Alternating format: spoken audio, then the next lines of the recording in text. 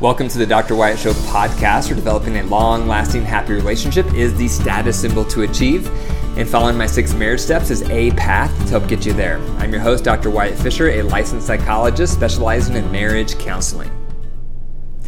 Today I'm going to talk about 11 ways to affair-proof your relationship. Do you have a plan on how to affair-proof your relationship? You probably don't. Most couples don't have any plan. They don't have any boundaries. They don't have any discussion on what are we going to do in our relationship to affair-proof it moving forward. And because couples don't have plans, because couples don't have these overt boundaries, they put themselves in very risky situations, which inevitably leads to an affair. So maybe that's happened to you already. Maybe it hasn't happened to you, but you want to make sure there's no affairs moving forward. What should the guidelines be? What should the boundaries be? I'm going to go through 11 for you to consider. This is not an exhaustive list, but these 11 are things that I think are helpful and things that I encourage you to consider for your relationship.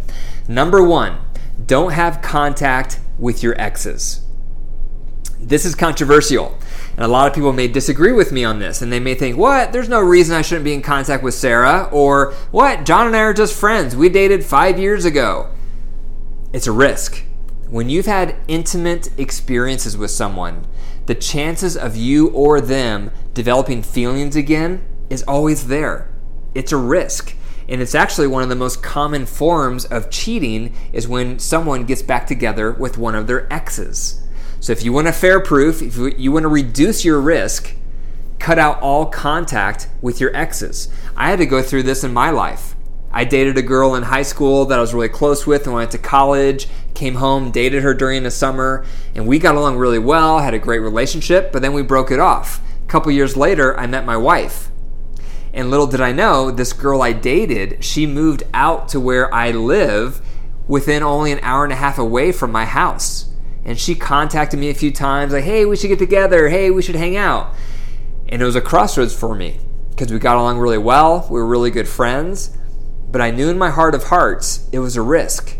I shouldn't spend time with her. I shouldn't rekindle that connection because it can create a doorway into feelings rekindling. And so I told her, I don't think we should have contact anymore. I want to make sure I'm doing all I can to protect my marriage. And so she honored that. And so I've had no contact with her in about 20 years. So that's the kind of boundary I would encourage you to establish. Number 2, don't follow sexy accounts. Sexy accounts can be accounts of women. It can be accounts of men. But it's accounts that you encounter on social media where you think, whoa, that's sexy. Maybe it's the person, maybe it's the way they dress, maybe it's the things they say in their account.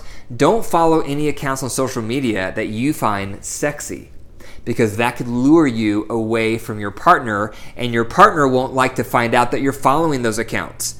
That will feel like a threat to them. So don't follow any social media accounts that are sexy. Number 3, don't meet alone with the opposite gender. This is a common one. And it starts off so innocently. Oh, Janet and I, we're just going to carpool to work because it's more convenient. Or, oh yeah, Bob and I, we're going to just get together and play golf because our kids play golf together, so we're going to play together also.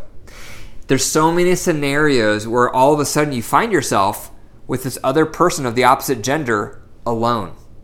And that is a risk because it can often just be a matter of time before you develop feelings for them or them toward you. So avoid it as much as possible. Number 4, don't share your problems with the opposite gender and vice versa. This is an easy one to violate because it seems so innocent. Let's say you're at work and Barbara down the hall is going through a hard time, and so she comes to you because you're a good listener and you're supportive. But before long, Barbara's starting to have feelings for you. Or let's say, you're in the neighborhood and Jack next door sure is a good listener, and you start unloading your problems to Jack, and he's so empathetic, he's so sensitive, and before long, you have feelings for Jack. This is how it starts. So have a boundary where you don't share any emotionally charged, any problems that you have with someone of the opposite gender, and you don't become a sounding board for them. Number 5, keep an open policy with your phones. So I encourage all couples, whether there's been infidelity or not, to have this open policy with your phones. And what I mean by that is at any given time, you should be able to pick up your partner's phone and search for something. They should be able to pick up your phone and look for something. There should be no resistance around your partner picking up your phone. Because if you're resistant with that and you claim it's privacy, what that does is it creates a seed of doubt for your partner. It makes them wonder what you're hiding. And you might be hiding something. So it's just good to keep things open and for accountability to have this open door policy where you can pick up your partner's phone at any time. They can pick up your phone at any time because you have nothing to hide. So you should have no problem with that. Number 6. Don't linger on attractive people. When you're out in public, you can't help it if someone attractive walks by you. And you're going to find other people attractive, by the way. Just because you get married doesn't mean you're going to stop finding other people attractive. You're human. You're wired to be drawn to someone so that you mate with them and become a couple. It's part of your DNA. It's part of your wiring. So just because you get married, it doesn't mean you're going to stop finding other people attractive. So it's involuntary. However, what you do with it is voluntary. So let's say you're at the gym and someone walks by that you find really attractive. You have 2 choices. The one choice is you can linger. And that's when you follow them, you watch them, you look them up and down a few times. That's what you don't want to do. Because when you linger on someone attractive, you're imprinting their image into your mind. And that's going to compete with your fidelity toward your partner. So if you see someone attractive and you're out in public, just let them pass by, but do not linger on them. Do not follow them with your eyes. Do not look them up and down. You can't help them walking by you, but what you can control is how much you linger on them. Number 7, don't hide your ring or look extra good for certain people. Have you ever been in that situation? You're around someone and you notice you kind of hide your ring, or you notice you kind of groom yourself a little extra. If you find yourself doing that, that is high risk. That means you find that person attractive. That means you don't want them to know you're married. That means boundaries are already being crossed within you. And what you need to do is get that person out of your life ASAP, because that is high alert, high danger. Number 8, always imagine your partner present. Imagine how much your behavior would change if your partner was with you at all times. If they were looking over your shoulder on what you're looking at online, would your behavior change? If they were with you in the grocery store as you're interacting with the clerk, would your behavior change? A lot of times the answer is yes, it would. Because when our partner's not around, sometimes we're tempted to be flirtatious or to look at things we know we shouldn't be looking at. But try to remind yourself that's increasing your affair risk. And remember, how would I be behaving? How would I be talking? How would I be interacting if my partner was right here with me? And let that be your guide. Number 9, don't join dating sites to see what's out there. This is a huge no-no, and people do it all the time. They're going through a rough patch in their marriage. Maybe they're bored. Maybe they're discontent. Maybe they have some resentments. What do? They create a dating account. And then they get on that dating site and they start looking around and seeing who's out there and seeing what the options are. That is the worst thing you can do. That is playing with fire. Inevitably, you're going to find someone attractive on those dating sites, and then you're going to be tempted to start messaging them. It's a high risk for an affair. If you are in a rough patch in your marriage, get help. See a counselor, see a coach, go to a retreat. Get some help for your relationship, but do not join a dating site just to see what's out there. You are putting yourself in a high-risk situation to have an affair. Number 10, focus on your partner during self-pleasure. This is a touchy one, and a lot of people don't talk about this, but a lot of people masturbate. A lot of people self-pleasure. What do you think about when you're self-pleasuring? Where do you allow your thoughts to go? It's involuntary for certain people to come into your thoughts when you're self-pleasuring. So let's say you're self-pleasuring and all of a sudden you're thinking about the yoga instructor, or all of a sudden you're thinking about, the lady who works at Starbucks, or all of a sudden you're thinking about your neighbor.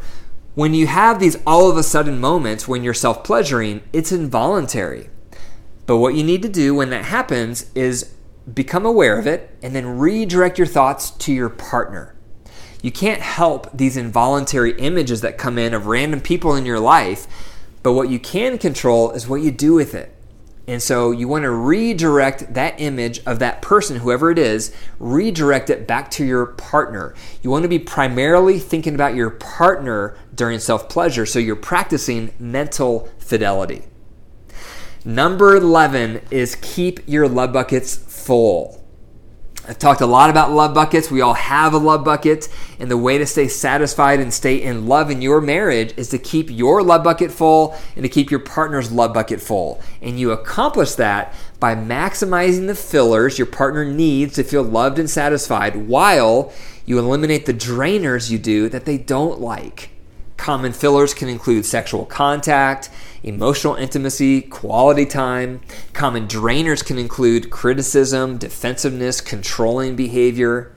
Ask your partner today, what are the top 3 fillers you need to feel loved and satisfied? And what are the top 3 drainers I do that makes you feel negative toward me? Ask them that today. If you've never asked them that question, ask them that question today and take notes. And then hopefully they ask you the same questions and they take notes. This is how you transform your relationship. You become a master at filling up your partner's bucket. But it starts with asking them those questions. You have to become mindful. You have to become aware of your behavior in your relationship. How can you fill up your partner's bucket while simultaneously you stop reducing the drainers that drains their love bucket? You do that long enough and you become irresistible. Your partner becomes irresistible. But this is not an overnight achievement. This takes weeks, sometimes months, to learn how to fill up your partner's love bucket. Because even after you learn what they want, the fillers, and even after you learn what they don't want, the drainers, then you have to train yourself to do those things.